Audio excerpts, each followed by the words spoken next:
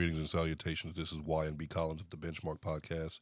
Brother Wolf is in studio with me today, but today is a solemn occasion. We're going ahead and giving a shout out to a young lady, bartender in the New Orleans area. She just passed. Sadie, rest in peace. The young lady, really, really cool, awesome, loved her to death, but on her chest, she wore a scar.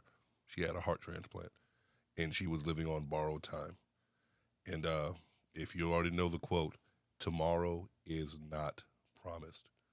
So she reminded me that, hey, there's a few things I want to do, and I want to do this, and I want to do this thing well. So, Sadie, hopefully you're in heaven. Rest in power. This gin, I'm pouring it out for you. Miss you.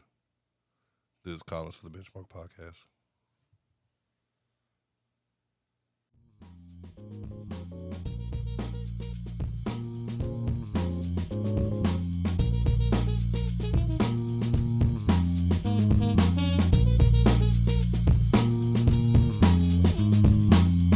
Thank you for listening to the Benchmark Podcast, a product of Benchmark Media, LLC, where we always attempt to establish a positive benchmark.